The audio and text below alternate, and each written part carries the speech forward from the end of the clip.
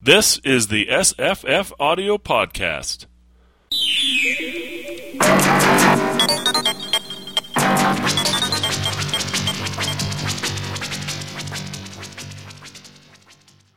Hi, I'm Jesse. Hi, I'm Jenny. Hi, I'm Tamahome. And we're going to talk new releases and recent arrivals. What has newly arrived and recently released, Jenny? So much. Well, we're starting with a category I have labeled contemporary fantasy, urban fantasy, and magic. Or magics, in this case. I like magics. There are many magics.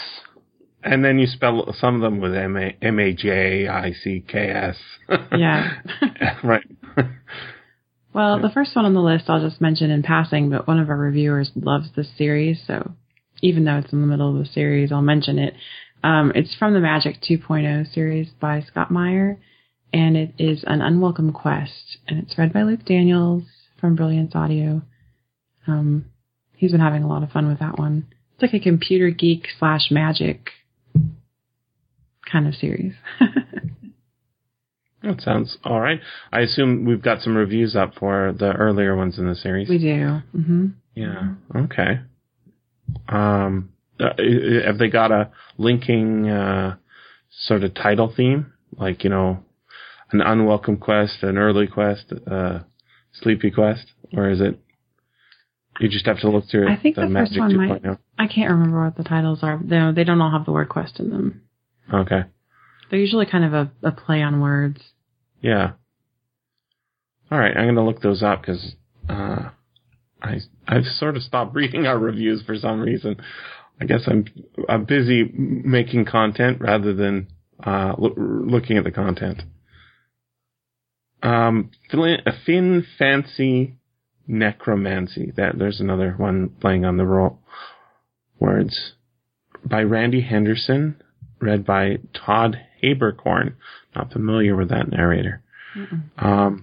Just came out in February. It's a Writers of the Future Grand Prize winner, presenting a dark and quirky debut. And it says, Finn Greymare was framed for the crime of dark necromancy at the age of 15 and exiled to the other realm for 25 years. But now he's free. Someone, probably the same someone, is trying to get him sent back.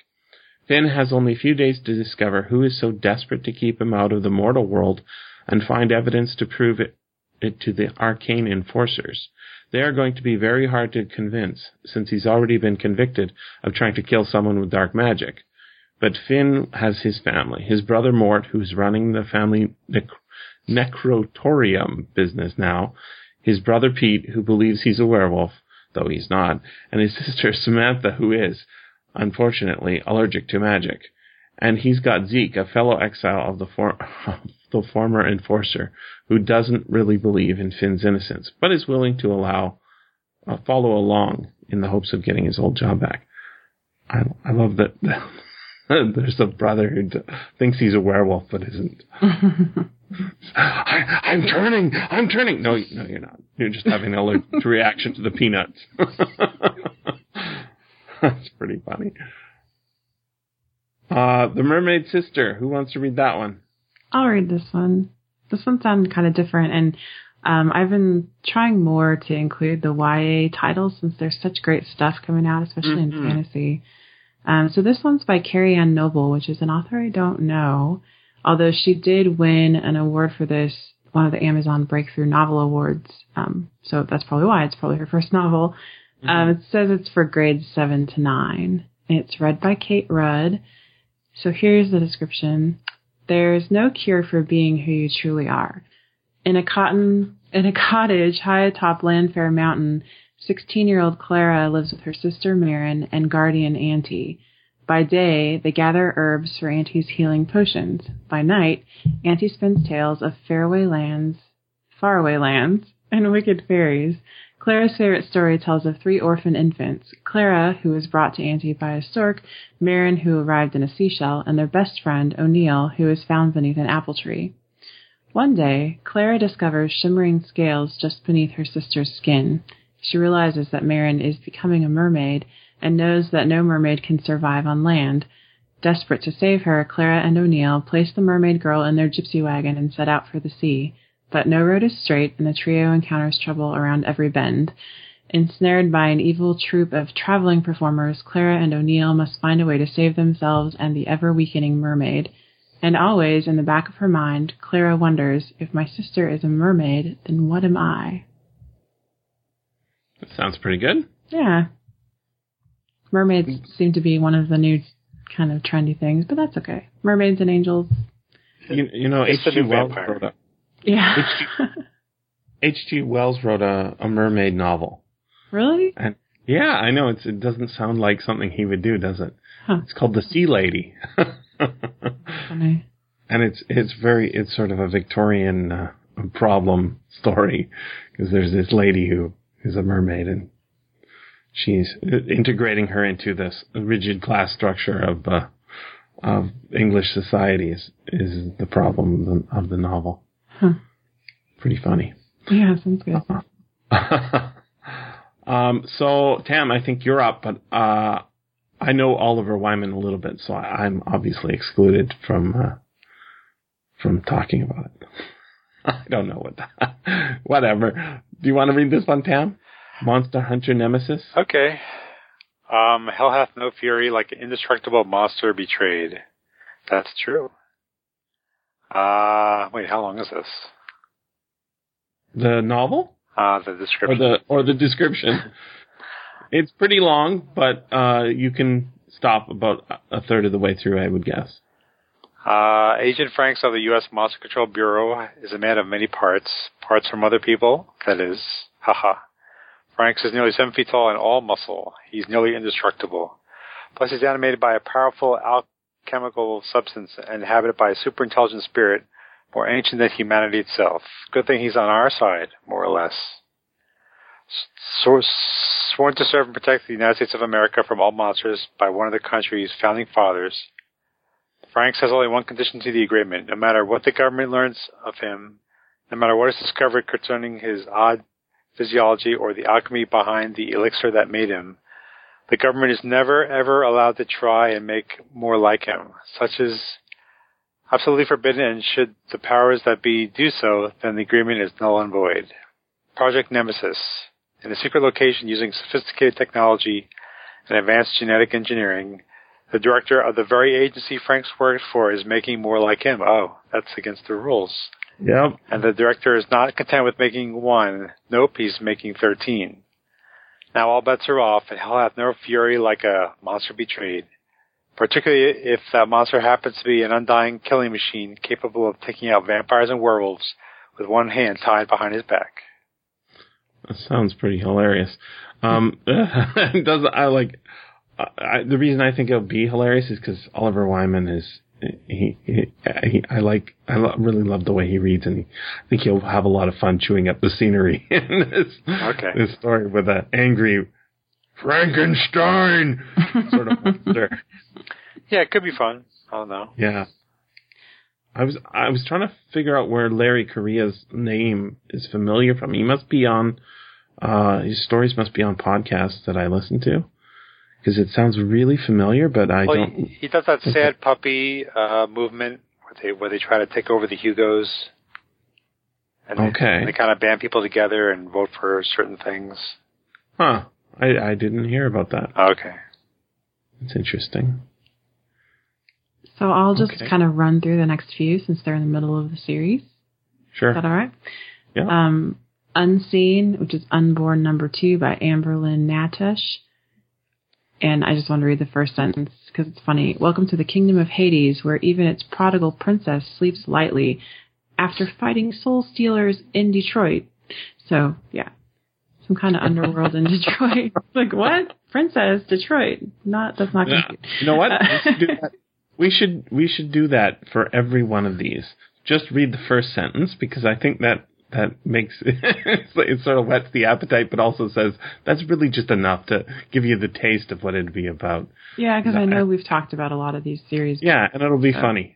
Yeah. Claimed Servant of Fate by Sarah Fine, read by Emily Foster. And here's the first sentence. Galena Margolis, a brilliant scientist with a tragic past, is determined to fulfill her destiny and develop the vaccine that could save millions. And if you want to find out more about that one, go check out Claimed, Servants of Fate #2. Tam, you're up. Hellbender. I-Day is near at hand, and soon the Fangborn will reveal themselves to humankind. That's Hellbender #3. Yeah. By Dana Cameron. Read by Kate Red. Hey! Lots of Kate Rudd on this list. Yeah. Is she related to Paul Rudd, the actor? I'm sure. Okay. I have no idea. We're all related to each other, Tam. The Syndrome, the Kingdom Keepers collection. So this is multiple readers. I guess it's a... Kate Rudd again. Oh, right. Kate Rudd again. There you go. Yeah, it's a collection of novellas. That's from the Kingdom Keepers series, I guess. So for people who are fans of the series, clearly. And this is like juvenile fiction, which probably explains why I've never heard of it. The description says, collection of Kingdom Keepers novellas perfect for fans of the series.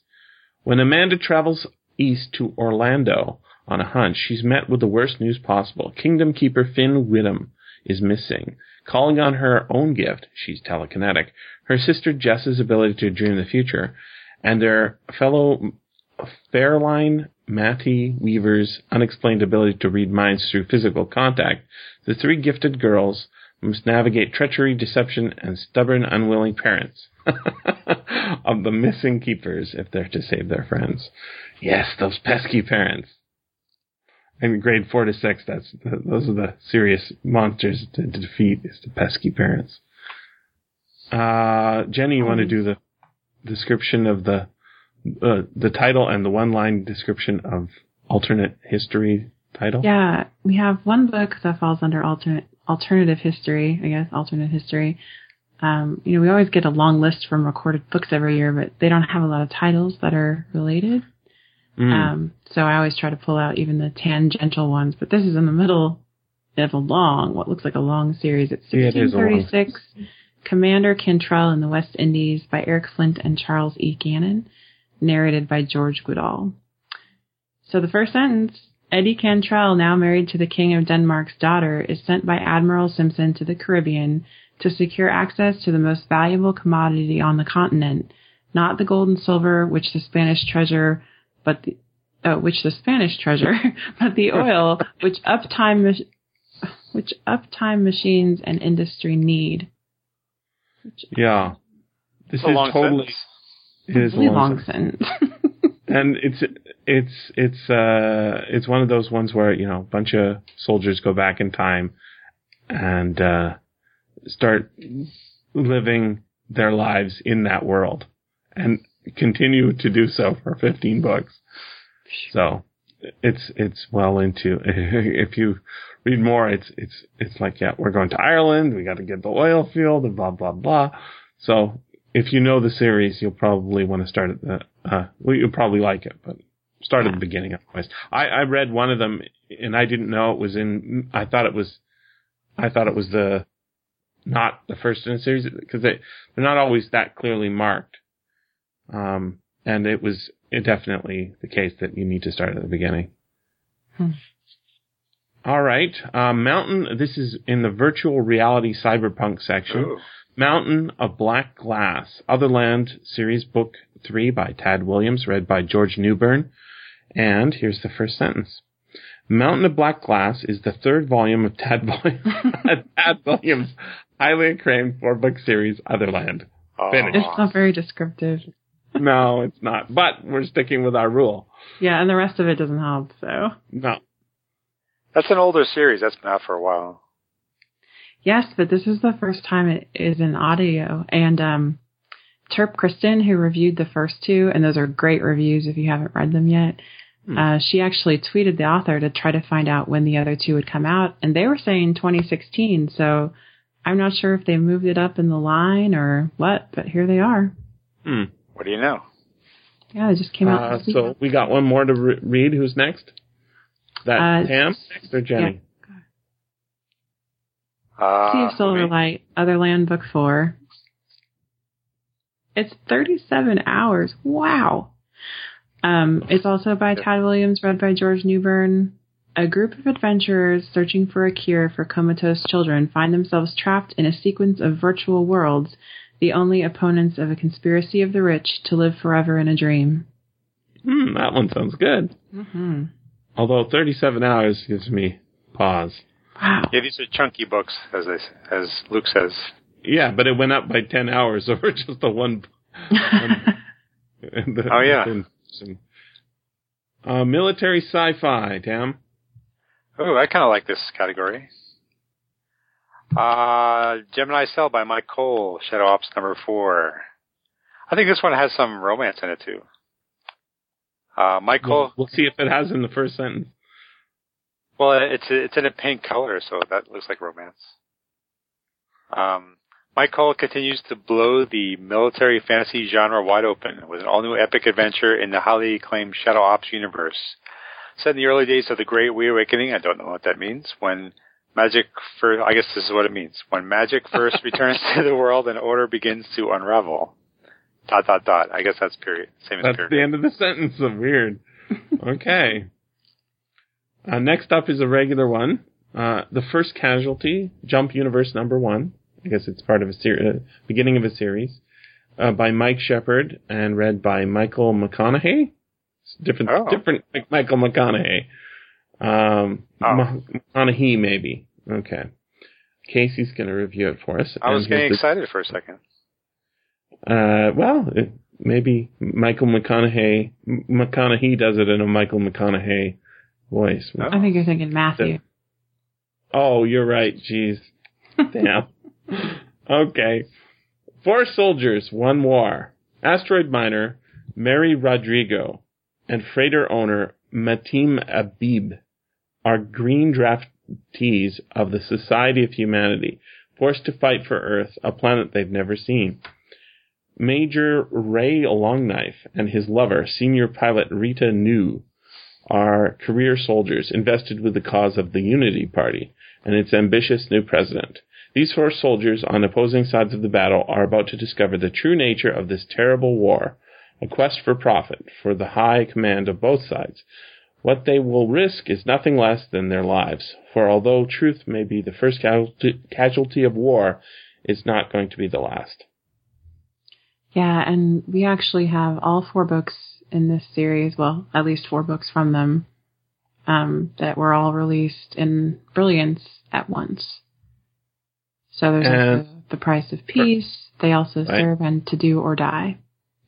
I want to follow this technique of just reading the first line of these so that we can see the progress of the story. Right. So the Price of Peace, the first line is, "The war is over, the treaty is signed, and all is well in the galaxy, ... That's technically 3 sentences. Yeah. Hey, you're right. Never mind. Go back. The war is over. Okay. That's all you they get. also serve, first sentence, a war within. And then I thought it was over. Book in the series is To Do or Die. And here's the description. From the national best-selling author of Chris Longknife series comes an all-new Jump Universe novel. Period. Okay. Should delete those non-descriptive sentences next time. Mm-mm. I wonder what the war is doing in this one. You'll have to read the books to find out. Oh. Target. Who's reading Target? I don't think. This is the first in a series by Mike Shepard. So it's still Mike Shepard, but this is the Vicky Peterwald series, read by Dinah Perlman. Beauty in the Battlefield. Her Imperial Highness the Grand Duchess Victoria Maria Theresa Inez Smith Peterwald, daughter of wealth and power, was raised to do little except be attractive and marry well. Then everything changed. Her brother, her father's favorite and heir apparent, was killed in battle by Lieutenant Chris Longknife. Ooh, he's back. Daughter of the Peterwald's longtime enemy. I think it's a she. Chris Longknife? Okay. I think so.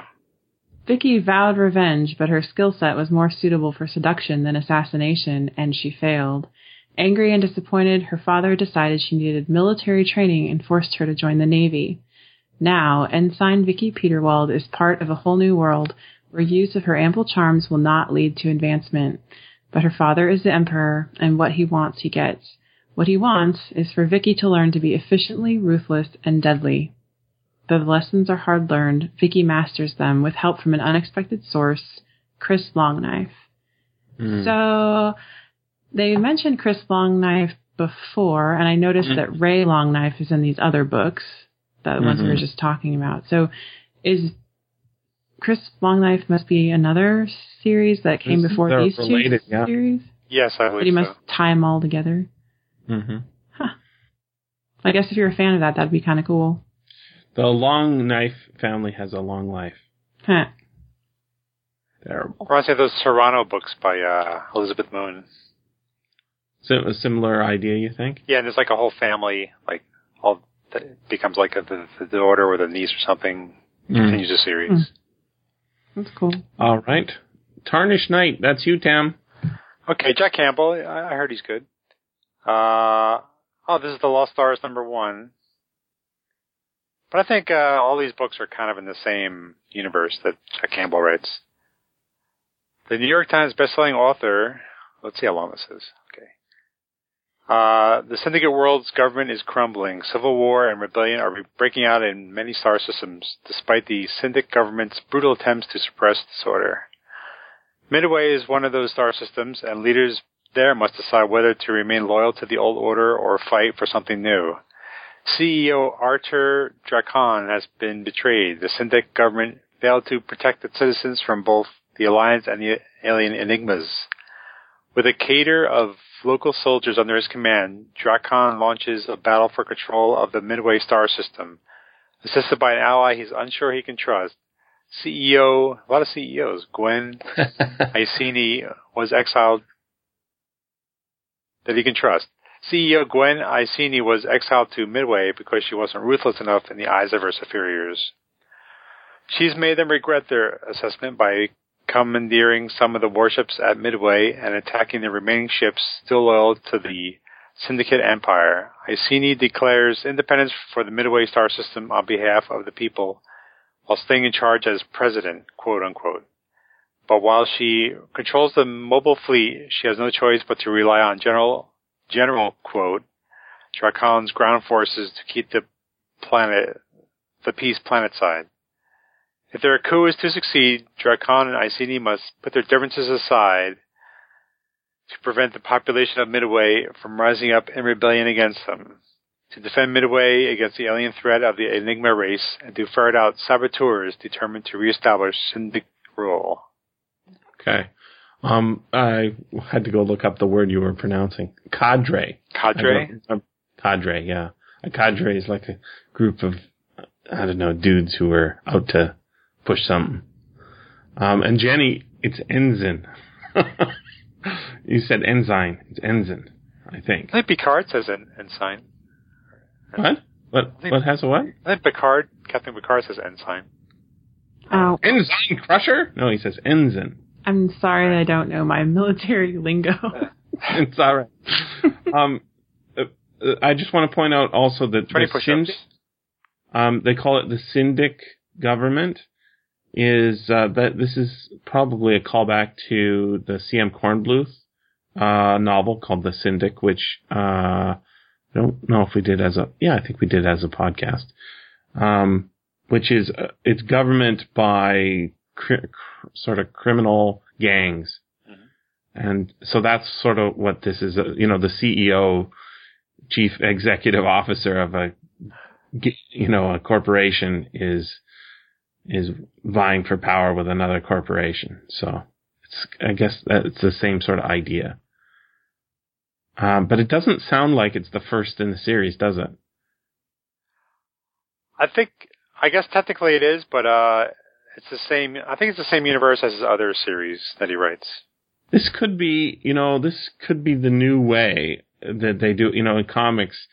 The way they get you to buy new comics is to reboot the series, with number. So it's not Amazing Spider-Man number 812, right?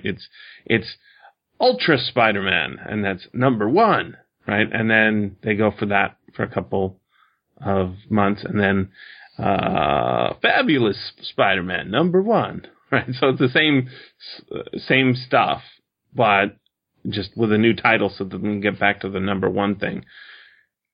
Keep you endlessly starting the series.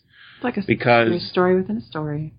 Yeah, well, there's that, but I think it's a technique rather than because most books don't last 15 books in the series, as we were seeing some of them earlier. This technique, I think, allows people to keep selling books, even though... I guess now you can jump in.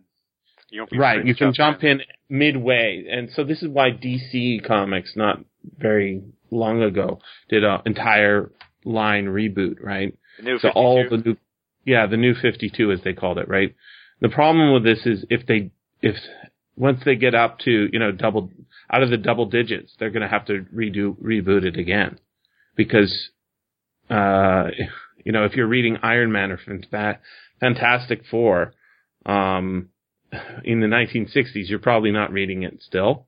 And so you don't want to jump in at issue 400, right? I think it's something to do with that.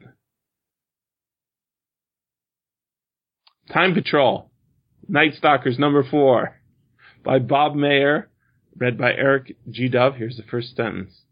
Hidden deep beneath the Metropolitan Museum of Art is the Time Patrol, a secret agency charged with protecting the world's timeline from the evil forces who wish to alter it. That's a good summary sentence. It is, and it also doesn't sound like it's in the middle of a series, just based on that one, even though it is. Yeah, sometimes these series can be like standalone stories. Mm-hmm.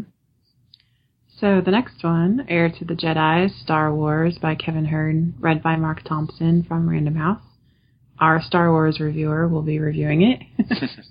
It's another one between A New Hope and The Empire Strikes Back.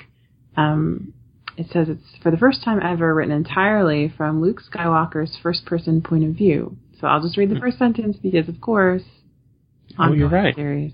It is. Luke Skywalker's game-changing destruction of the Death Star has made him not only a hero of the Rebel Alliance, but a valuable asset in the ongoing battle against the Empire. Mm-hmm.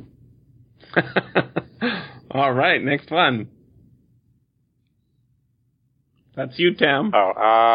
King of Thieves by Evan Curry. Not familiar with him or her. Narrated by Todd Haberkorn. Parentheses, Odyssey 1, Star Rogue. Also, this is, wait a minute. What category are we in? This is the first of a series. So, it's the end of the cyberpunk, what is it? Military sci-fi. Oh. Military sci-fi section.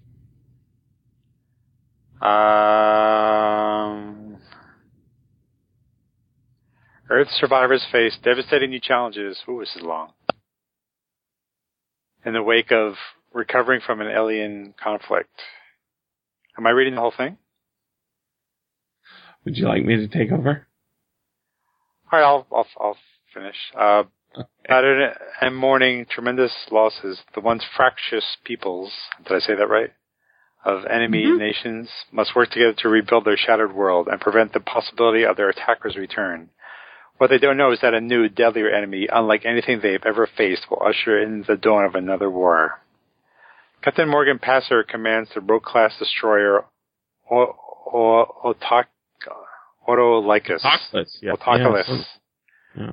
Charged with an interstellar recon mission to detect traces of the repelled enemy while gathering information for the fortification of Earth's defenses. What the expedition finds instead is a deeply disturbing mystery, a discovery that redefines everything they thought they knew about Earth's place in the galaxy and reveals deadly new horrors. In this original story set in the Odyssey 1 world, former enemies unite for their own survival, and Passer and his intrepid crew seek answers to help them save their people. Instead, they find that the invasion may be over, but the danger is just beginning. So yeah, this is a sneaky way of getting this is obviously set in another series, right? In this original story set in the Odyssey 1 world. Oh. Yeah, and we've mentioned him before, I think. Oh. There we go. So he's still trying them out. New category. Epic traditional fantasy. This one, the first one here, is one I've heard about, read about lots on the review websites, because it's an old book. And I will read the description. Black God's Kiss by C.L. Moore, read by Gabrielle Decoeur. It's 9.5 hours, and it's produced by Skyboat Media, which means it's on Downpour and Blackstone. First published in the pages of Weird Tales in 1934, C.L. Moore's Jirel of Jory is the first significant female sword and sorcery protagonist, and one of the most exciting and evocative characters the genre has ever known. Published alongside the seminal works of H.P. Lovecraft and Robert E. Howard, the 5 classic fantasy tales included in this volume easily stand the test of time and often overshadow the storytelling power and emotional impact of stories by Moore's more famous contemporaries. A seminal work from one of fantasy's most important authors, Black God's Kiss, is an essential addition to any fantasy library. It's funny because the cover doesn't look... It's pretty fancy. It looks more urban, more contemporary. It looks very... I assume that was commissioned. Mm-hmm. But the colors are great. Oh, yeah. I think it's a really well-designed cover, although I'm noticing, if you actually look at the detail, it's not as good as it looks, which doesn't make a lot of sense. It catches your eye, though. It really is evocative. Very great color choice, and even the font and stuff. This is why I think covers are really important, is you look at them, it sort of tells you something about it. I mean, there's no tattoos on this character, right? But there also isn't a sword, which is funny because it's sort of sword and sorcery. Looks more sorcery, or if there is a sword, it's hidden. So she's just like Phoenix from the X-Men. Mm-hmm. You're right. Yeah. And C.L. Moore is a woman, right? She is. Yes. I imagine that's what the abbreviation is for. I can't remember. Lucille, I think, is the L, but I can't remember the C. I'll look it up. So next, this is one where the author actually contacted us directly. The Blackfire Concerto by Mike Allen. It's the first in a series called the Stormlight Symphony, read by Robert G. Davis. About 8 hours. The Red Empress is the only home Urzel has known since the day her family was lured aboard and murdered, victims of a grisly ritual meant to make the elite immortal. Urzel plays her harp for the diners inside this ghoul-infested riverboat, knowing her own death looms, escaping through the music that's all she has left of her parents. Her nightmares upended in the space of a day by the arrival of Alyssa, a fellow musician, but so much more. Urzel is swept up in Alyssa's quest to find her ensorcelled sister Leela, a journey across a mutated landscape that leads them to an enemy responsible for the deaths of millions. To stop the slaughter of countless more, the pair has no choice but to draw on the deadly magics that reshaped the world, a power that's as dangerous to its wielders as it is to its foes, that's killing Urzel even as she fights to control it. So honestly, I couldn't tell what period this was set in exactly, because it could almost work in present day too. So, are you going to correct my pronunciation again? No, I love the word ensorcelled. I don't know what it means. I'm looking it up. It says enchanted or enchant or fascinate. I'm ensorcelled by your pronunciation. That is wow. It's got a sharp rise. If you look at I love that detail on Google when you look up a word. It shows you the mentioning over time. Have you guys seen this? Oh, kind of like what OED does. Yeah, but because Google did those book scanning things, right? They've done what the OED does, but sort of as a digital version rather than just.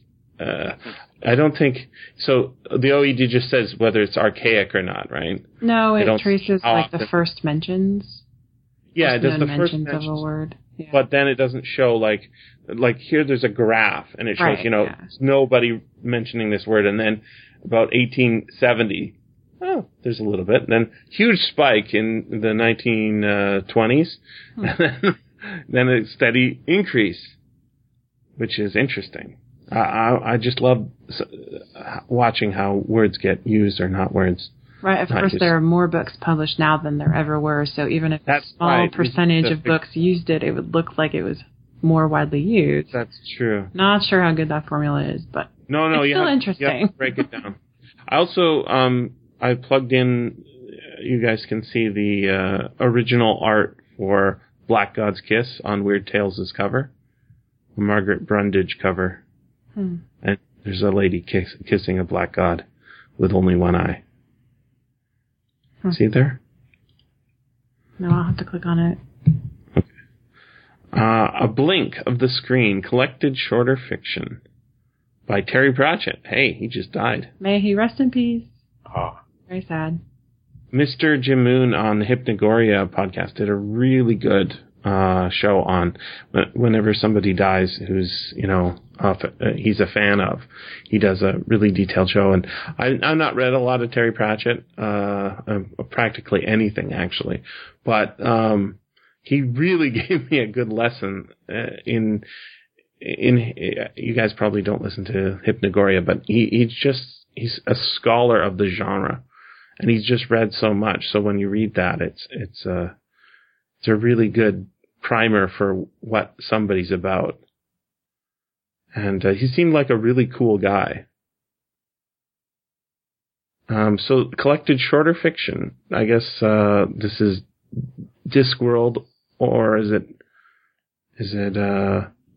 no, mixed? It's just anything he's written. So the stuff he wrote before Discworld, even, that's short fiction, and then some short fiction that's related to Discworld. Do you think it's a complete collection? It doesn't really. It just says a collection, so I don't think it's complete. A Blink of the Screen, yeah. We don't have a reviewer for it yet, it says. So. No, my normal Terry Pratchett person didn't volunteer. Well, collections are rather hard to review.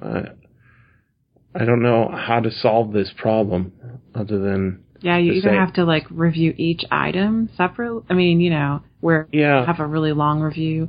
I mean, I prefer that to someone just summarizing their overall impression. That's not useful at all. No. I follow this one person in Goodreads who she reviews as she goes. Mm-hmm. She reads a lot of short story anthologies, and it's just great. And so if I've read some of the ones that she has, I always go to see what she says about it. We should hire her. I know.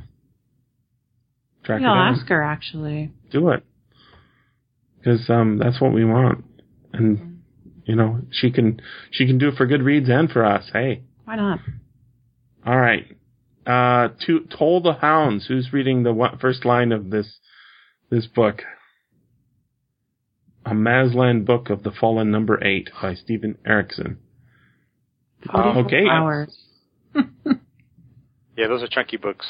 44 hours, we're only going to give it one sentence. Yep. How do you pronounce this word, Jesse? Darujistan? In Darujistan, the city of blue, !RE, it is said that love and death shall arrive dancing. That is deep. What is the !RE? Is that a font problem? Know. I didn't see that before. Here's a sentence from the middle. Hidden hands pluck the strings of tyranny like a fell chorus. That sounds nice. Very dramatic. Although you're breaking the rule that we just arbitrarily made up a couple minutes ago. Yeah. But the summary's more perky than usual. I got a book that kind of reminds me of. I just posted it and really excited about it. Have you guys heard of F. Marion Crawford? Mm-hmm. Okay, his most famous story is called The Upper Berth, and it's late 19th century, very early 20th century short story that's kind of set on a ship like the Titanic. And it's like a haunted, I don't know, stateroom sort of story. It's super, super famous among, I know, cognoscenti of that sort of, ghost story, early 20th century things. But he wrote a bunch of other stuff. And one of the things I've just discovered is this really cool book called, where is he? F. Marion Crawford. Oh, yes, it's called Khaled, A Tale of Arabia. And it's a novel, 262-page novel that is, I think, from 1891. And it's a story of a jinn that wants to become human. And in order to achieve this, he must make a human woman fall in love with him. But the problem is he doesn't have a soul. It's just a very fun sort of Arabian Nights-esque story, but in a novel format. It sounds like it would be really good. I love these really old, weird books like that. Yeah, I know you do. As opposed to modern, I don't know, multi-series books. We keep going. So Sandry's book? Yeah, so Brilliance is re-releasing a lot of the Tamara Pierce series for juvenile fiction. Have you ever read her? I have never read her. Have you guys? Okay. I've definitely heard of her, but haven't read her. Well, and I was thinking, when did SFFaudio start? 2003. So this very first book may predate SFFaudio in audio. March. Because it first came out in May 2003. Yeah. Okay, so right after you guys started. Mm-hmm. So this is the Circle of Magic series, and all of them are narrated by the author, and then there's a full cast production. Mm-hmm. So some of them, they say they're up to like 30 actors. So I'm thinking, man, these might be interesting for people with kids or just kids, I guess. Mm-hmm. I will read the description of the first one, and then we can follow with the sentence thing. How about that? Mm-hmm. So the first one is called Sandry's Book. When four strange and strangely talented youngsters are brought to Winding Circle by Master Mage. You got it. I don't know magic words. Nico, they find themselves drawn together in a circle of magic, a circle that binds them despite their differences. Tamara Pierce, America's most popular writer of young adult fantasy novels, weaves her own special magic in the opening volume of her wildly popular Circle of Magic quartet. Tammy herself, Tammy, narrates this recording, supported by a cast of nearly 30 actors, which is what I already said. I will quit there. Maybe call you Tammy. Is she really the most popular writer of young adult fantasy novels? Well, here's the thing, right? In 2003, maybe more arguable. Yeah. But I also want to point out that Bruce Coville, so this is released by Audible, it says, and Brilliance, but I think it's actually a production by audio group called Full Cast Audio, which is run by Bruce Coville. Right, and so Audible bought all those, I think. Right. Okay. So that Full Cast Audio, we did a lot of reviewing of back in 2004 or 5-ish. And they are fantastic. They did a whole bunch of Robert Heinlein juveniles. Mm-hmm. And, I've heard some of those. Those are not series, by the way. Yeah, I have two. I've listened to the Tunnel in the Sky one, and it was. I didn't include it on this list because I know we've even reviewed it on here before.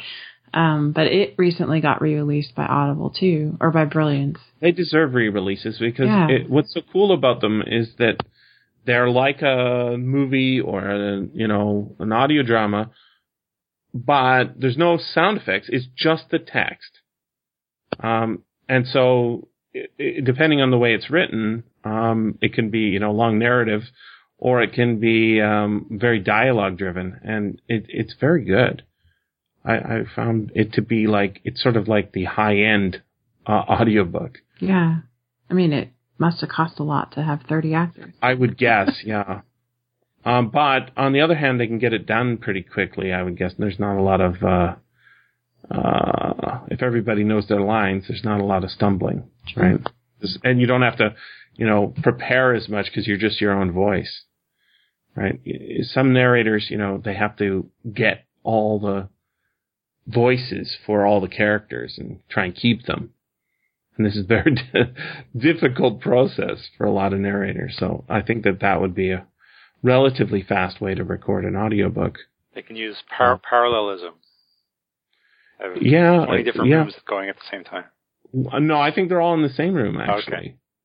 But, so Triss's book is Circle of Magic number 2, read by the same group. And, here's the first line. Merchant's daughter, Tristna Chandler, is at the center of the second book of Tamora Pierce's wildly popular Circle of Magic quartet, period. Deja's book, Circle of Magic number 3, read by the same group. On a journey to Gold Ridge, the 4 young mages in training, Daja, Sandri, Triss, and Briar, find their special magics overlapping, sometimes in frightening and destructive ways. Oh my gosh, it's the Sisterhood of the Traveling Pants. 4 friends. Overlapping magic. And somehow the pants fit them all perfectly. It's magic. Number 4, Briar's book. The stunning conclusion to the Circle of Magic Quartet finds the young mages Sandri, Daja, Triss, and Briar facing their greatest challenge yet. A devastating plague that is sweeping across Emmelan. That is also the entire description of that book. That's what we like. So the next 2, I think we can do the first sentence thing because it's part of The Circle Opens, number 1 and 2, but it's the same group, the same author, and the characters are related. So the first one is Magic Steps.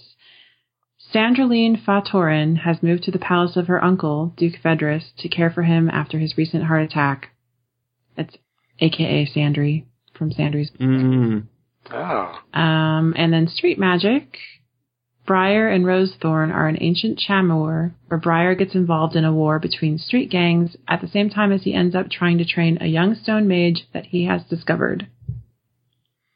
The Light Princess, George MacDonald, I think that this is not a new book, as in modern. I think it's old, which makes me think it's cool. Yeah, George MacDonald, didn't he write one of the most famous classics ever? What is it? Well, The Light Princess is a Scottish fairy tale by George MacDonald from 1864. Yay! Oh, that's quite old. Okay. Yeah. Yeah. And this is like juvenile, like grades 3 to 5. And it says it's read by a full cast, 1 hour, 43 minutes. It is a well-known fact that a newborn princess will often be the subject to a curse, especially if her royal parents neglect to invite an important magical relative to her christening, or the christening. But never has there been a curse as charming and hilarious as that which befalls the Light Princess. Deprived of gravity, she can't take anything or anyone seriously. Even worse, she's apt to blow away on the first stiff breeze. Can even a handsome prince bring her down to earth? One of the most acclaimed literary fairy tales of all time, George MacDonald's profound and witty story floats into bubbling new life in this lovingly crafted full-cast reading. The Princess and the Goblin is his most famous book. That's right. I knew that. Thank you, Jenny. And that sounds like a fun story. It totally does, doesn't it? With a full cast? It sounds almost like a Roald Dahl story. You know what? If nobody's reviewed that, why don't you send it to me? Okay. I will do it. I can do 1 hour and 43 minutes, especially if it's by somebody old. I like old people. I should hang out in elder care facilities. You got Wild Magic. Another Tamora Pierce? How did we end up with another Tamora Pierce? Okay. It's another quartet. All right. An Immortals Quartet, number 1. Is read by the full cast family. Grades 5 to 7, 6 hours. The first volume of the Immortals Quartet tells of the adventures of Dane, a young girl who is on the edge of discovering her own magic and her strange connection to the animal world. Period. Oh, so we're doing first sentence. Gotcha. Next one is Wolf Speaker. When the wolves of Long Lake call, Dane must use her powerful ability to communicate with animals to save them from an ecological disaster. Mm-hmm. Emperor Mage. Dane enters a glittering world laced with danger and treachery, a world that grows more intense when the gods themselves push her to use her wild magic for their own ends. And it's interesting because that one says grades 7 to 12. Like, they're growing with the kids. Yeah. And then the last one is The Realms of the Gods. When a battle with death-dealing Skinners catapults Dane and her mentor, Numair, into the divine realms, the riddles of Dane's past finally begin to reveal themselves. So this one looks like magic, gods, and environmental, ecological stuff. So. It's funny, because book number 3 is for grades 7 to 12, and then book number 4 is for grades 5 to 7. Yeah, they might just be coded wrong. But also, it might be that they're completely standalone. Yeah. It's hard to say. Yeah, I mean, when they're describing Tamora Pierce as, what was it, the most popular, maybe it's for that age set, you know? But she was before her, J.K. Rowling is what I was laughing about. Yeah, I guess that's it. But, yeah, J.K. Rowling also might not be as popular now. It could be that there was a spike, you know, and that Tamora Pierce is always more popular. But we are moving on to another series by a different person, mid-series. I think it's Tam's time. Tam's time. Middle of the series, just the first sentence. The Keeper, Waters Meet number 3 by Ellen Jensen Abbott, read by Georgina Marie. Abysina is ready to assume the role of Keeper that has been her destiny, leading the future of the Watersmeet community. Period. Very nice. Very nice. Well, Robot Dreams in the space sci-fi. Space, yay. And it's going to be reviewed by Scott. Yay. And Robot Dreams spans the body of Asimov's fiction from the 1940s to the mid-1980s, features classic Asimovian themes, from specific scientific puzzle to the extraterrestrial thriller, all introduced in an exclusive essay written especially for this collection. How is it different than iRobot? You know, the thing is iRobot is not really all of his robot stories. Okay. He has tons of robot stories. He loves robots. Okay. And sometimes it's also hard to tell whether it's a robot story if it just has robots in it. So this is this is one of those collections that comes after iRobot because he's got lots more, right? Okay. But I've read a number of the stories that are in here. Here's the list of stories. Little Lost Robot, Robot Dreams, Breeds There a Man, Hostess, Sally, Strikebreaker, The Machine That Won the War, Eyes Do More Than See, The Martian Way, Franchise, Jokester, or The Jokester it should be. The Last Question, Does a Bee Care? Light Verse, The Feeling of Power, and Spell My Name with an S. There's more on the next page. Oh, is there? Yeah, you're right. The Ugly Little Boy, The Billiard Ball, True Love, The Last Answer, and Lest We Remember. Ha ha ha. So I'll just point out that there's a couple of stories that are very memorable in here that maybe even you guys have read. If you read them in school, you might remember. The Ugly Little Boy is story. It also has another title, and it's actually a public domain story. It's about a time machine. Well, it's not really about a time machine. They use a time machine to go back and capture Neanderthal, and they bring him back to the present and raise him in the laboratory to see what Neanderthals are like. And he is the ugly little boy of the story title. And so it's quite powerful in that respect. The Feeling of Power is one of a number of short stories that they teach in school. And it's a story about, I think it's about math. It's set in the future where people don't know how to do math anymore because computers do all their math for them. And sounds very contemporary. Yeah, it is very it's sort of, when we got calculators, we stopped having to learn how to do math, I guess, in a way. But it's set on, I think, on a cruiser, and their battle computer goes down, and nobody knows how to make their calculations. And when one guy knows, figures out how to do it, he has this tremendous feeling of power from the ability to do a little bit of math, which is pretty funny. He has a lot of stories like that where the interaction between technology and humanity highlights what we should focus on as humans. And so it's always good to read Asimov. He's a really clever guy. The Fortress in Orion, a Mike Resnick novel, sounds like. Christian Rummel's the narrator. And here's a complete description because it's probably the first in a standalone series. I don't know. We'll check it out.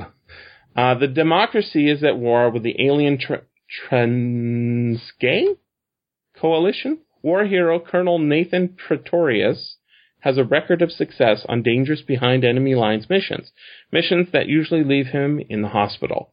Now he's recruited for a near impossible assignment that may well leave him dead. At the cost of many lives, the democracy has managed to clone and train General Michkag. There you go. One of the Transkei's master strategists. Colonel Pretorius and a hand-picked team must kidnap the real Michkag, if they can, assassinate him if they can't, but no matter which, put the clone in his place, where he will misdirect the enemy's forces and funnel vital information to the democracy. Against all odds, Pretorius, along with cyborg Felix Ortega, computer expert Tony Levy, convict and contortionist Sally Snake Kowalski, the near-human empath Marlowe, the alien Gschurlix, and Madame Methuselah, the Dead Enders must... this is the group.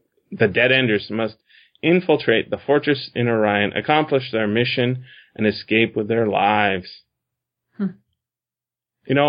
I read a whole bunch of series books by Mike Resnick, and I like them. I don't like series books, but I like the way Mike Resnick writes. He's got and I think this must be sort of a follow-up to that. It's obviously set in a different universe than the one it is, but that Starship series that I read by him he's just really fun to read. There's some writers you just read and you just enjoy reading their stuff. And I think this would be like that. Who's doing Under Different Stars? I'll do this one. There's actually 2 books in this new series. One came out in February and one's coming out at the end of March. This one's called Under Different Stars by Amy A. Bartle, read by Kate Rudd. There she is again. Cricket Hollowell never wished upon stars. She was too busy hiding in plain sight, eluding Chicago's foster care system. Oh yeah, by the way, YA. As her 18th birthday approaches, she now eagerly anticipates the day she'll stop running and finally find her place in the world. So that doesn't sound like sci-fi, but... What is she even... This is not in space either. Well... I don't know. There's stars in the title. Stars in the title. Yeah, hang on. That day comes when she meets a young Etherian soldier named Trey Alaris, who has been charged with coming to Earth to find Cricket and transport her to her true home. Oh. As danger draws close, he must protect her until she can wield the powers she cannot use on Earth, and he soon realizes that counting a galaxy of stars would be easier than losing this extraordinary girl. Aww. Kion Ensign knows the powerful depths of Cricket's gifts he'll control when he takes her for his tribe and leads the forces that will claim Ethar and destroy his enemies, starting with Trey Alaris. Now, Cricket finds the most difficult choice of her life, whether to wage a battle for survival or a fight for love. Oh. The name of that planet, Ethar, it sounds like Earth almost, right? Yeah. So it's like, it could be, if this is done right, you could have the little girl is just deluding herself, and she has these dreams about how she's really an alien and that someday a prince is going to come and take her away, right? It could be very well done. Yeah. Winner of 4 Utop YA awards. Nice. Yeah, I hadn't heard of that one before. Me neither. Utopia. So, Tam, do you want to read the first sentence of the next one? I think I can manage that. Sea of Stars, the cricket series number 2. Not to be confused with the sport. It's with a K. Yes. 18-year-old Cricket Hollowell was looking for her place in the world when she discovered that the universe was bigger and more dangerous than she had ever dreamed. Well, that's the first sentence. Old Venus, edited by George R.R. Martin and Gardner Dozois. See, I know how to pronounce that guy's last name. Me too. Dozois. Read by Various, and it's from Random House. We don't have a reviewer for this, again, perhaps because it's a giant collection of short stories or novellas, but it sounds like a very cool one.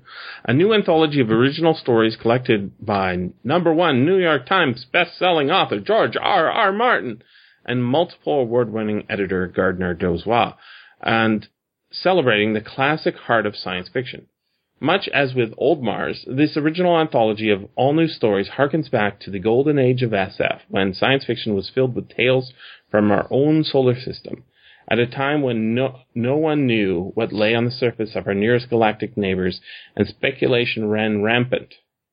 And though the old solar system was disproved in the 1960s when space probes showed that real worlds were very different from those of our imaginations, these linked anthologies take us back to the time when it still seemed possible that Mars was home to dying civilizations and Venus was a steamy, swampy jungle world with strange creatures lurking amidst the lush vegetation. And there are stories by Alan M. Steele, Lavi Tidhar, Paul Macaulay, Matthew Hughes, Gwyneth Jones, Joe Haldeman, yay, Stephen Lee, Eleanor Arnenson, David Brin, Garth Nix, Michael Cassutt, Tobias S. Bacall, Elizabeth Baer, Joe R. Lansdale, Mike Resnick, and Ian MacDonald. Right, so when I first saw this, I thought it was older stories pulled into an anthology, but these are all like brand new stories. Yeah, it's called Old Venus, right? You'd think these are Old Venus stories. S.M. Sterling did a kind of similar thing in a novel form. He did a Old Mars book and an Old Venus book, sort of taking the tropes of the. Basically, there was a magazine called Planet Stories, which is a very fun magazine to look through in the late 1940s, early 1950s, and every issue had a story with Mars. Basically, there was a Mars story, maybe a Venus story, maybe 2-3 Mars stories, and almost all of them were set on planets within our solar system. It was not about visiting alien civilizations on other galaxies. It was all about alien civilizations within our own solar system, and so in both those and these modern ones, it's kind of like, what the Barsoom books are, the Edgar Rice Burroughs books are like. And Burroughs did a series set on Venus as well. He didn't just do the Princess of Mars books and the John Carter books, right? He also did Venus books. And did you read the Sterling books? No, I kind of wanted to, but I never did. Okay. Yeah, I've heard of them too. I haven't read them though. They were very interesting to me because I do like this connection back to the old way of thinking about what could be on the nearby neighbors, what we could go visit someday. Venus the way it should be. Yeah, you really don't want to go there now. It's not what you think it would be. Wouldn't be a fun vacation. It would be, first you would burn. No, first you'd be crushed, then you'd melt. And then you'd burn. And you'd be flattened too, because its atmosphere is like 99 times denser than ours. It's a downer. And there's the rain there is acid. It's like literally sulfuric acid rain. And you can't see the stars. It's pretty sad. You really don't want to go there. You could cook a pizza there if you're very careful. Okay. Zombies, apocalypse, dystopia, steampunk, horror, grab bag. So Jenny, how do you get all this? Jenny, how did you get all the story titles? Was it where they provided, or did you look them up on your own? Yeah, I went and found it. Oh, that's nice of you. It's hard to talk about them if you don't know what's in there. Yeah. Yeah, and then I just threw everything else that didn't fit into this one category. Oh. Started with zombies, and then I added steampunk, and then we had some horror books. So the first one is The Skyriders. This is another one sent to us by Mike Allen, but it's co-written by Paul Dellinger. It's a novella, narrated by Robert G. Davis. Alistair Jones is an ex-Pinkerton agent roaming the West in search of work. Amy Dunstan is an angry widow searching for answers. Who knows what those men with matching mustaches and bowler hats are searching for? But Alistair and Amy would both like to know why there are so many of them, why they all look alike, and why they're impervious to bullets. At least until they meet the business end of Alistair's .52 caliber 1874 pattern Sharps rifle. It could take down a buffalo with one shot, and it worked on those bowlers, too. But Alistair's gun and Amy's quick thinking might not be enough. Scientist Hiram Wilson's newfangled solar and steam-powered airship has brought an army of those bowler-wearing varmints out of the woodwork. And destroying Hiram's invention is just the beginning of their terrifying plan for our planet. That sounds fun. Yeah. Sorry, I don't know how to say Hiram. Oh, I think you did well. It's got airships, so Jesse will like it. I just did a couple of 1910 stories about. I processed a couple of PDFs about a real airship called the Airship America, which had a lot of trouble getting. It kept trying to go across the Atlantic, and then they tried to go to the North Pole, and yeah, they had a lot of trouble. But it is definitely cool. And Pinkertons are kind of hot right now, even though they're 100 years old. There's a television show which I've not been able to track down called The Pinkertons. That's airing maybe in syndication or something. So Pinkertons are hot. I'm not familiar. You guys know about the Pinkertons? I haven't heard of that show. Is that American? It isn't. I think it's filmed in Canada, but I think it's set in the States. Almost everything is filmed in Canada now, in that sort of genre. Jenny, do you know what Pinkertons are? Nope. They're like a sort of a Blackwater mercenary sort of private detective agency in the United States in the 19th century, used by William Randolph Hearst sort of guys to roust people off their land, and the government would put out contracts on criminals, and they'd go hunt them down. It's very interesting because it's like a private detective agency, but they're more like an army because they have a lot of guys. It's private security sort of. And so that's why, they all would sort of dress alike. They'd have mustaches and hats. But in this case, it sounds like they're clones or robots or something. All right. Islands of Rage and Hope. Black Tide Rising number 3. That means it only gets the one sentence, and here it is. This is by John Ringo, read by Tristan Morris. A hardened group of survivors fight back against a zombie plague that has brought down civilization. Firefight, a YA, Reckoners number 2, by Brandon Sanderson, read by McLeod Andrews, for grades 7 to 9. And here's the one-line description. New Kago is free! No! All right. Now, this next one's a new release. We haven't received it, but I just couldn't not add it to the list because I thought it doesn't sound very interesting. It sounds awesome. The utterly uninteresting and unadventurous tales of Fred, the vampire accountant. By Drew Hayes, read by Kirby Hayborn. It's running just 7 hours. It's produced by Tantor, but is available on Downpour as well. And here's the description. Some people are boring. Some live boring. Some even die boring. Fred managed to do all three. And when he woke up as a vampire, he did so as a boring one. Timid, socially awkward, and plagued by self-esteem issues, Fred has never been the adventurous sort. One fateful night, different from the night he died, which was more inconvenient than fateful, Fred reconnects with an old friend at his high school reunion.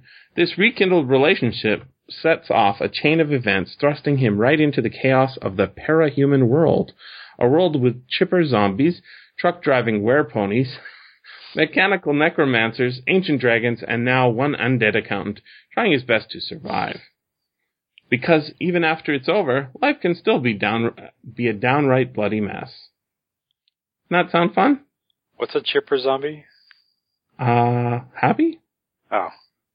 Always look on the bright side of death.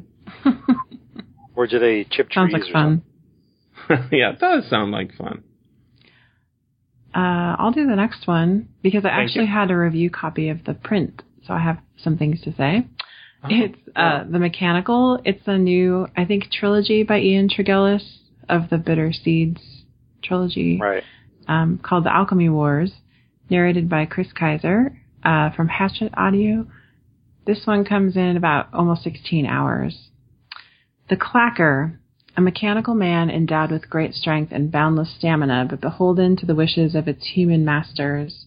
Soon after the Dutch scientist and clockmaker Christian Huygens invented the very first clacker in the 17th century, the Netherlands built a whole mechanical army.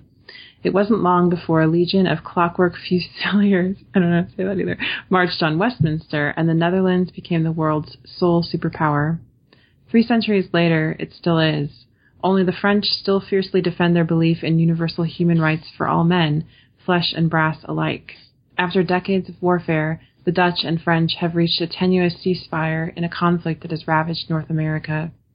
But one audacious clacker, Jax, can no longer bear the bonds of his slavery. He will make a bid for freedom, and the consequences of his escape will shake the very foundations of the brasswork throne.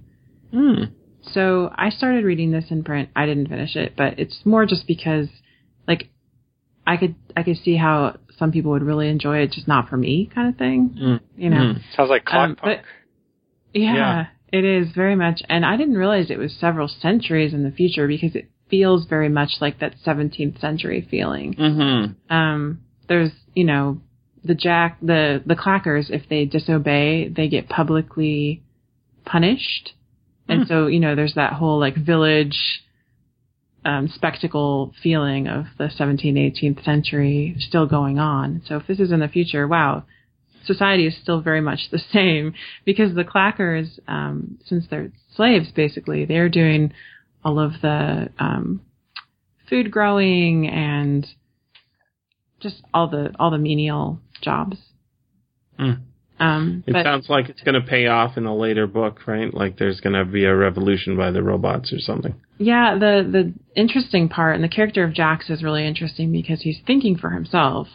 So he's not completely mechanical, and if you disobey, it comes with pain. So he's, you know, intentionally causing pain to himself to do what he does. So that, you know, there's a lot of interesting concepts and ideas in there, and it feels very historical. Fusiliers, by the way. It's, yeah, got it right, yeah. Like and Christian Huygens is a real guy. Oh, yeah? Okay. Yeah, he was like a astronomer and mathematician. He was one of the dudes who was studying the rings of Saturn, the moons of Titan.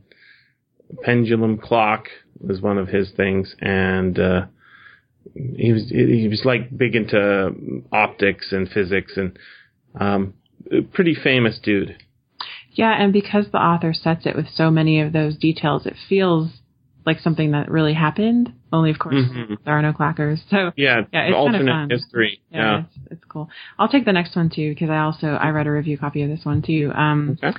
It's a new post-apocalyptic series called Fire Sermon, and the title of this book is also Fire Sermon by Francesca Haig, narrated by Lauren Fortgang. It's about 12 hours. 400 years in the future, the Earth has turned primitive following a nuclear fire that laid waste to civilization and nature. though the radiation fallout has ended, for some unknowable reason, every person is born with a twin. Of each pair, one is an alpha, physically perfect in every way, and the other an omega burdened with deformity, small or large. So what this description doesn't say, and what makes the book more interesting, is that if your twin dies, you die. The Corsican brothers. Yeah, and so all the omegas are, if their twin is someone important in power, they're often imprisoned so that they're kept safe. It's an interesting society. The only thing I would say about it is there's a little bit too much convenience, like for some unknowable reason. Every person's born with a twin. Mm-hmm.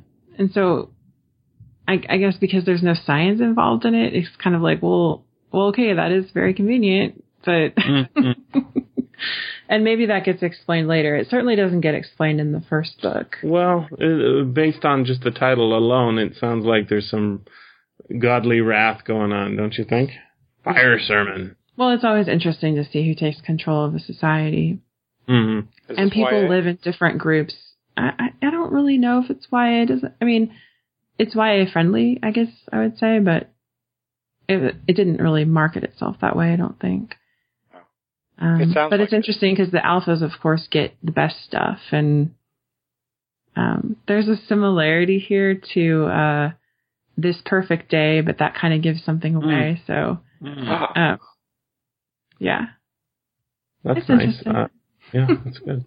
So, did you finish this one? Did you say? I did finish that one. Yeah. Okay. Maybe read the Goodreads review on that one. Mm-hmm. I assume you Goodreaded it. Of course. All right. I mentioned the Corsican brothers. That's what I would sort it back to.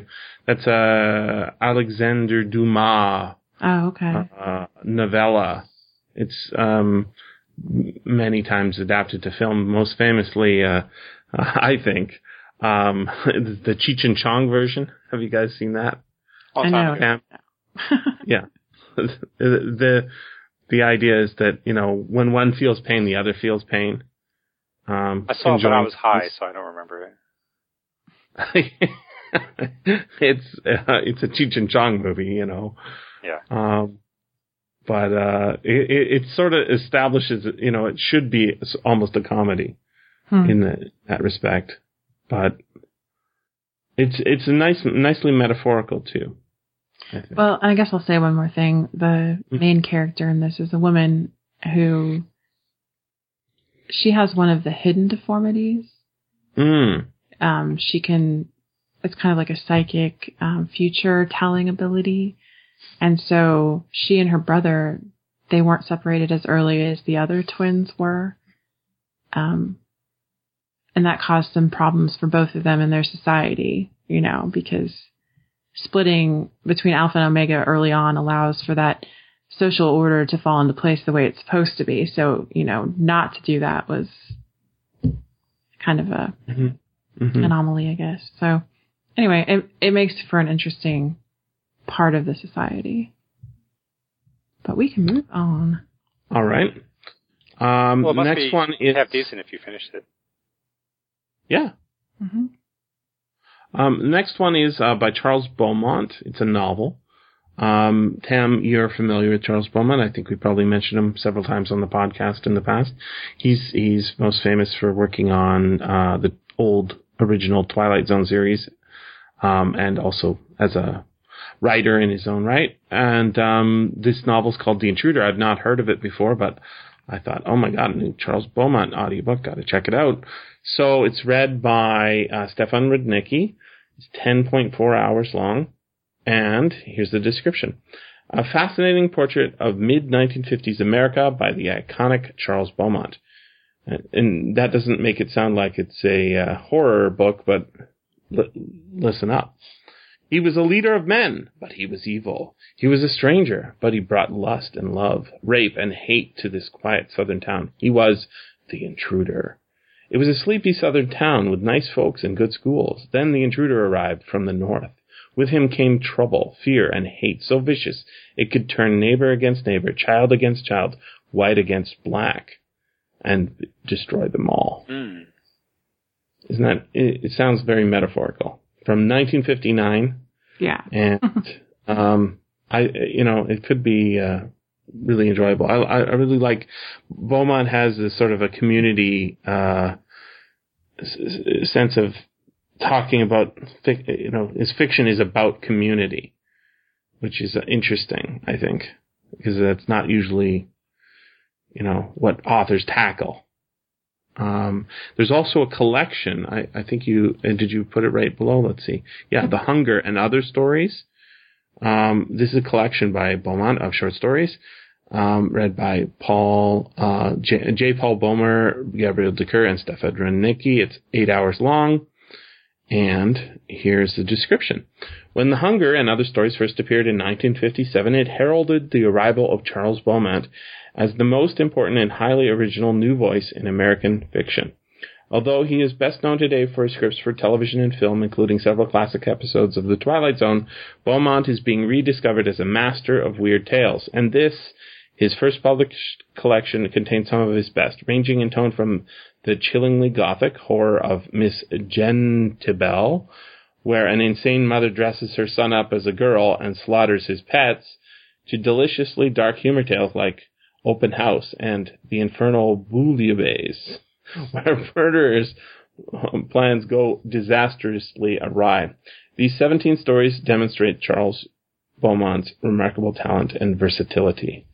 Sounds good. Mm-hmm. And what's next? Oh, Untouched by Human Hands? So exciting. Tam, do you remember we did a show, just you and me, I think, on that story? No. Okay. It has another name, which is called I can't remember, but it's set on an alien planet, on the top of a mountain spire, in which a building has been built around the spire, a spike on this spiky planet, and it's a cargo holding facility. The couple of prospectors are coming through space, and they forgot to pack any food for some reason, because they're space prospectors and it's a comedy. And so they're getting really, really hungry, and they land on this alien planet and discover this storage facility, and it's all alien, and they can't tell. It's called One Man's Poison is the other title. And they land on this planet. They open up the building. They go inside, and they found it's a warehouse full of endless alien objects. And they're looking for food, and they go around trying to find things. And they have a universal translator, but it doesn't help them very much because everything's written, like Coke is it. Well, what is Coke? Sort of like that. And so they keep trying different things and trying not to get poisoned. It's a really hilarious story. I guess you could just go back and listen to the podcast. In any case, Untouched by Human Hands is also the name of this collection. Read by Gabriel Decker, Harlan Ellison, and Stefan Rennicki. It's 5.7 hours. And here's the description. Untouched by Human Hands consists of 13 stories of beings who dwell on the strange borders of reality. Some of these stories tell of people you know, or of events that might happen, but haven't yet. Some will take you to the furthermost reaches of the sky and to planets whose names are unknown on this side of Arcturus. And some, perhaps the richest and most memorable of these stories, open into the interior of strange minds to reveal the reflection of ourselves. And this classic collection consists of the following short stories.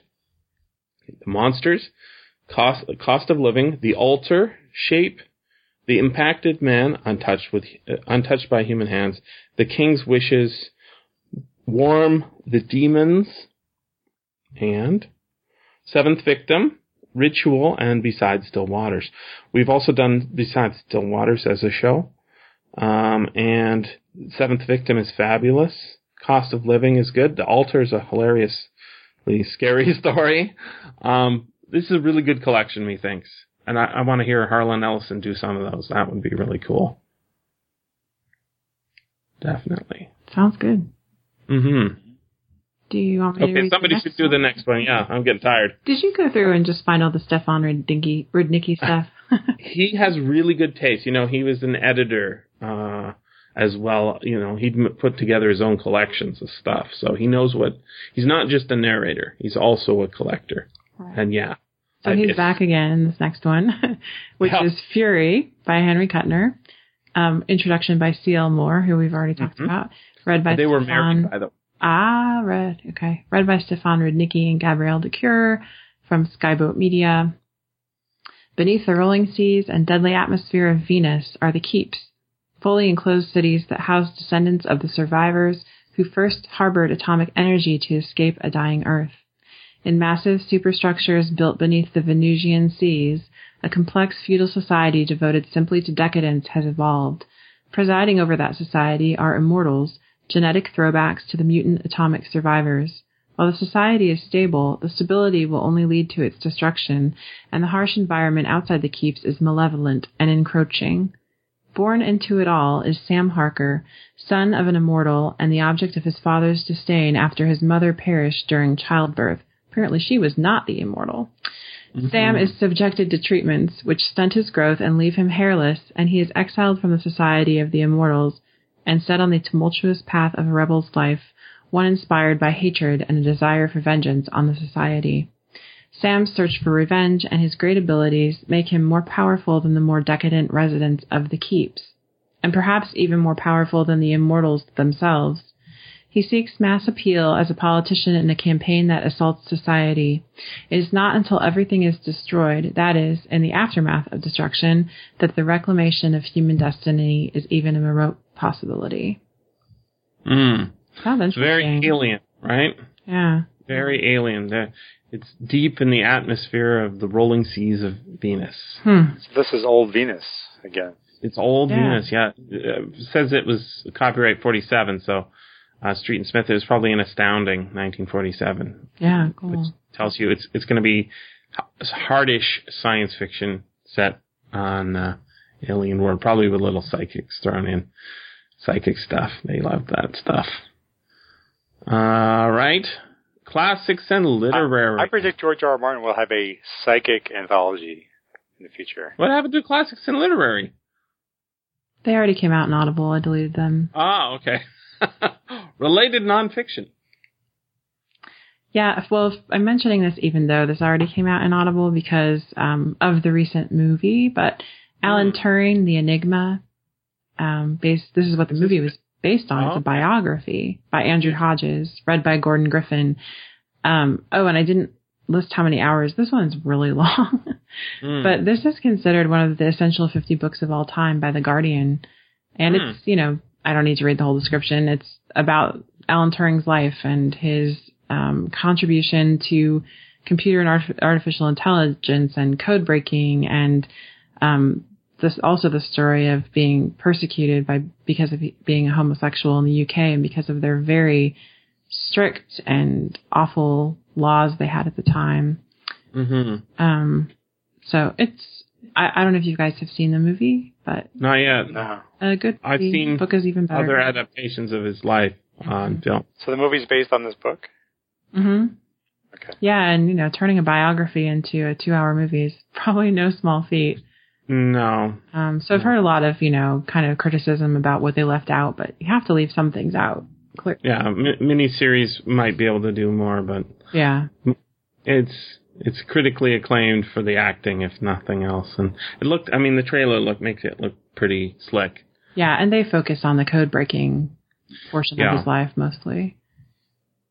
Yeah, he has a really scary end. I tell a story in class about symbols. The Apple logo. Maybe I talked about this before with you guys. The Apple logo is an apple with a bite taken out of it, right? Right. His method of suicide, Alan Turing's, was to put an apple in, soak an apple with cyanide and eat the poisoned apple. And that was his method of suicide, apparently because his favorite movie was Snow White, which is funny. And I say, that's why the Apple logo is that. And it's not that's not true. But it seems like it would make sense because, he's a guy basically invents computers. Yeah. And that's weird. I've never heard of it before. It's a nice sort of weird connection, but probably has nothing to do with apples are symbols of knowledge, right? So, he definitely took a bite from the symbol of knowledge and got poisoned by it. It's awful. Yeah. And the movie does portray that part of does it? How awful the chemical castration treatments were. Yeah. Yeah. Yeah. People are horrible. Yeah. Important story, though. Mm-hmm. Yeah, So, it's been adapted to film a couple other times, or plays and stuff. Yeah, and I've also seen the Bletchley Circle miniseries. I guess it's a miniseries. Mm-hmm. Yeah. About the women who were involved with the same place. It's interesting. Yeah, it wasn't just him. I mean, there's a lot of people working there, but he was definitely a heavy hitter. Yeah. There's another guy named Flowers there who also should get a lot of credit, but his story isn't quite as dramatic, I guess. Yeah. The Interstellar Age by Jim Bell, read by the author. Wow, that's unusual. Kind of fun, though. Scott's going to review this. It's 7 hours. And it's the story of men and women who drove the Voyager spacecraft mission, told by a scientist who was there from the beginning. The Voyager spacecraft are our farthest flung emissaries, 11.3 billion miles away from the crew who built and still operate them decades after their launch. Voyager 1 left the solar system in 2012, and its sister craft Voyager 2 will do so in 2015. The fantastic journey began in 1977, before the first episode of Cosmos aired. The mission was planned as a grand tour beyond the Moon, beyond Mars, Jupiter, and Saturn, and maybe into interstellar space. The fact that it actually happened makes this humanity's greatest space mission. In The Interstellar Age, award-winning planetary scientist Jim Bell reveals what drove and continues to drive the members of this extraordinary team, including Ed Stone, Voyager's chief scientist and the one-time head of NASA's Jet Propulsion Laboratory, Charlie Colhayes, an orbital dynamics engineer who helped to design many of the critical slingshot maneuvers around the planets that enabled the Voyagers to travel so far, and the geologists whose earthbound experiences would prove of little help in interpreting the strange new landscapes revealed in the Voyager's astoundingly clear images of moons and planets.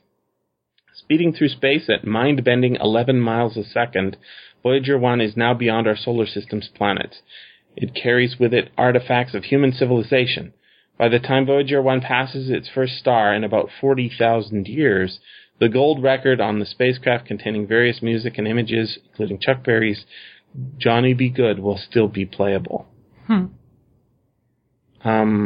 So, you guys know about the slingshot maneuvers things? That's really cool. Is it using gravity or something? Yeah. Well, I saw it on Star Trek. Yeah, well, they use it to go back in time. Not really possible. But this is the cool thing is, like, when you go into outer space, you need to go different directions, right? Well, the easiest way to change directions is to go grab onto something. And by pointing yourself at a gravity well, like a planet, you can increase your speed, when you're thrusting towards it. And then when you get in close to it, you can actually steal some of its energy and give that energy to yourself to go to the next source. So the way to think about it is like, imagine the three of us are running in a foot race, right? And we're all running side by side. And then Jenny gets a little bit ahead of me. She's getting a burst of speed. Well, I start running at her, and I grab onto her belt and pull her back and sort of thrust myself forward by her belt, right? And she gets thrown back. She loses some energy that she's gained some momentum, and I've stolen it. Then I see Tam ahead of me, and I grab onto his belt and pull him back and throw him back a little bit. And now I've got both of your energies. Now just imagine I'm on a skateboard. I would get a lot more energy, right? That's basically how slingshot maneuvers work. And as they go around different planets, as they approach different planets, they can get more and more energy from those planets. It's actually slowing down the planet in its orbit, but it's so minuscule because, you know, the object, the space probe in this case is such a tiny fraction of the mass of a planet that it's imperceptible to us. The planet's not going to suddenly slow down and fall out of its orbit, but it is actually stealing energy from it.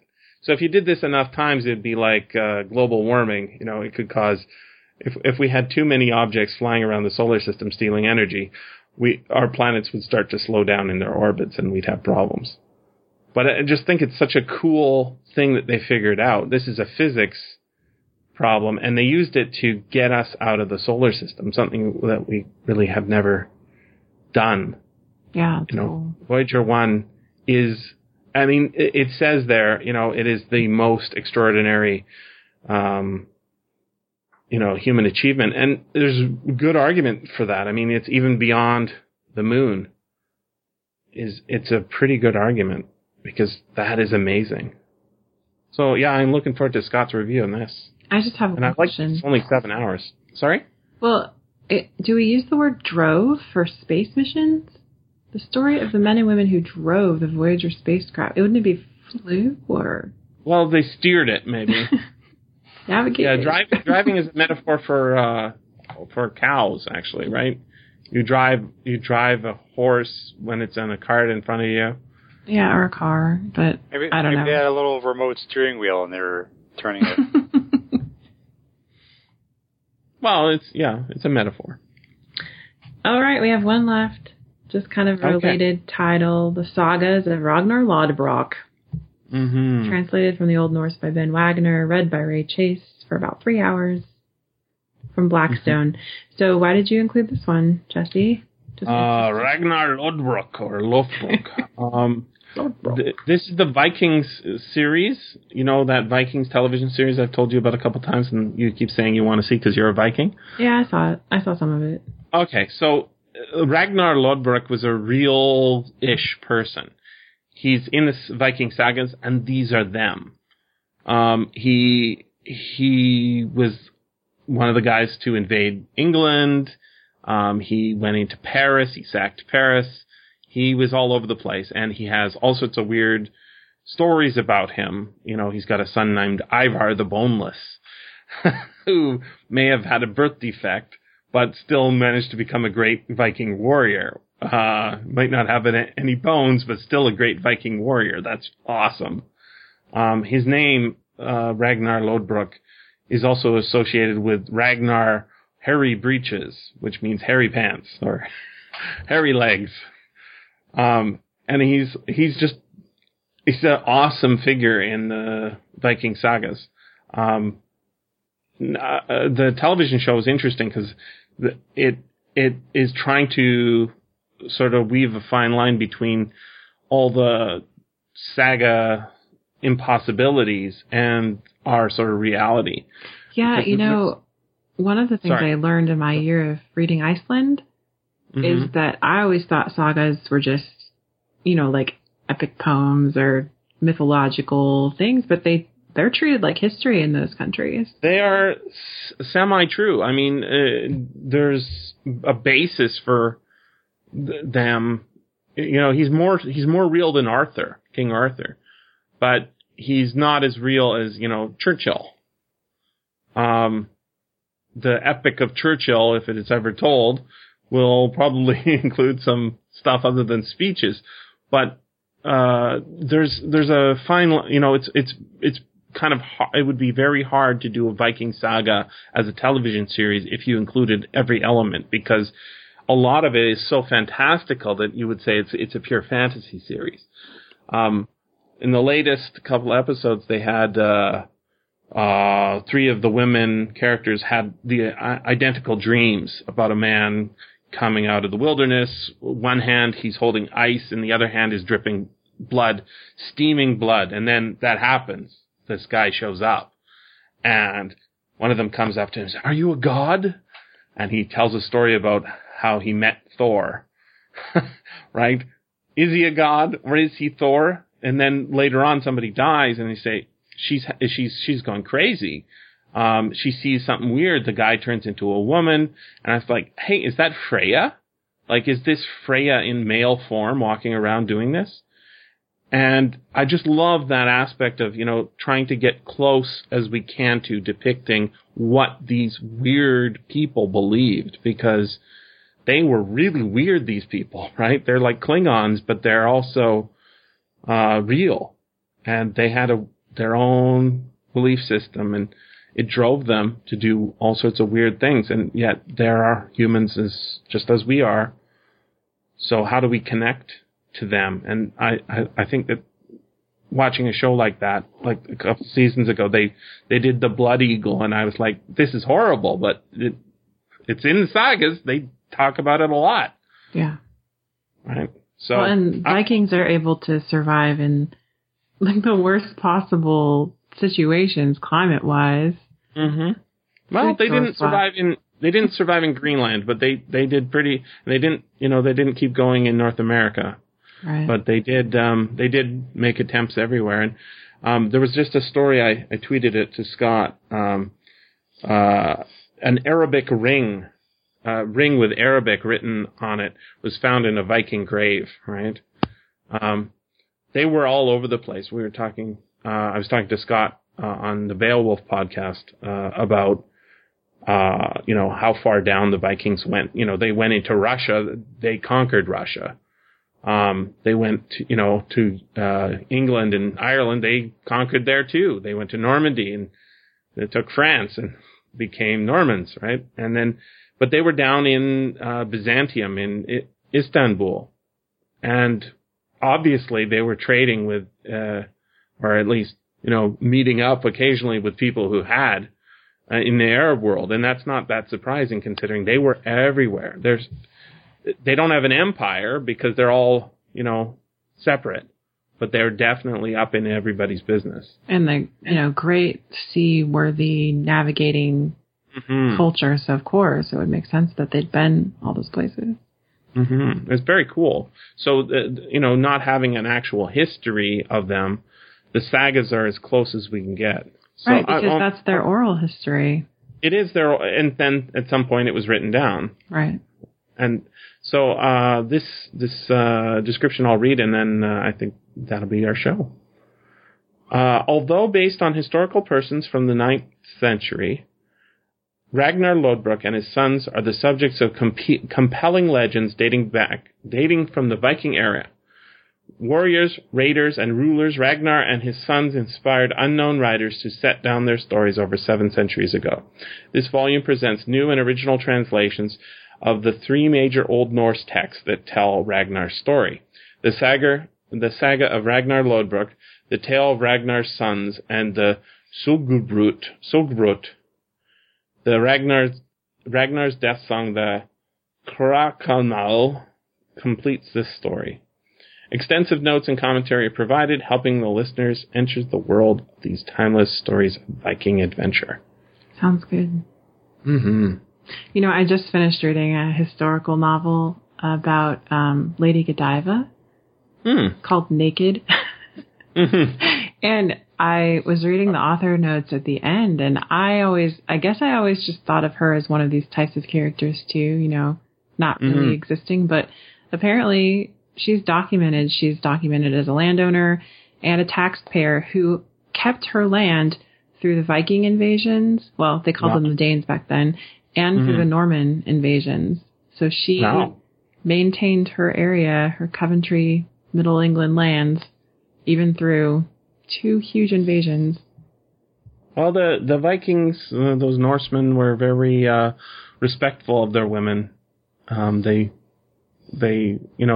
women were warriors as well, and they, if the women didn't want to do something, then it wasn't going to happen. Right. And same with the Anglo-Saxons, which is what Lady Godiva was. That's right. Women could be heirs and landowners, which in that time, very rare. Yeah, it's sort of the Christianization brought the sort of the Latin disrespect for women in law. Yeah. And then it'd take another 1,000 years for women to get the vote back and such like. Not that everybody got the vote back then, but at least they had a voice.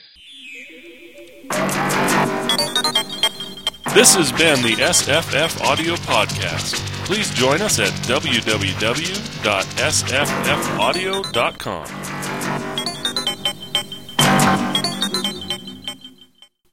I have to be at work in an hour and I haven't showered yet.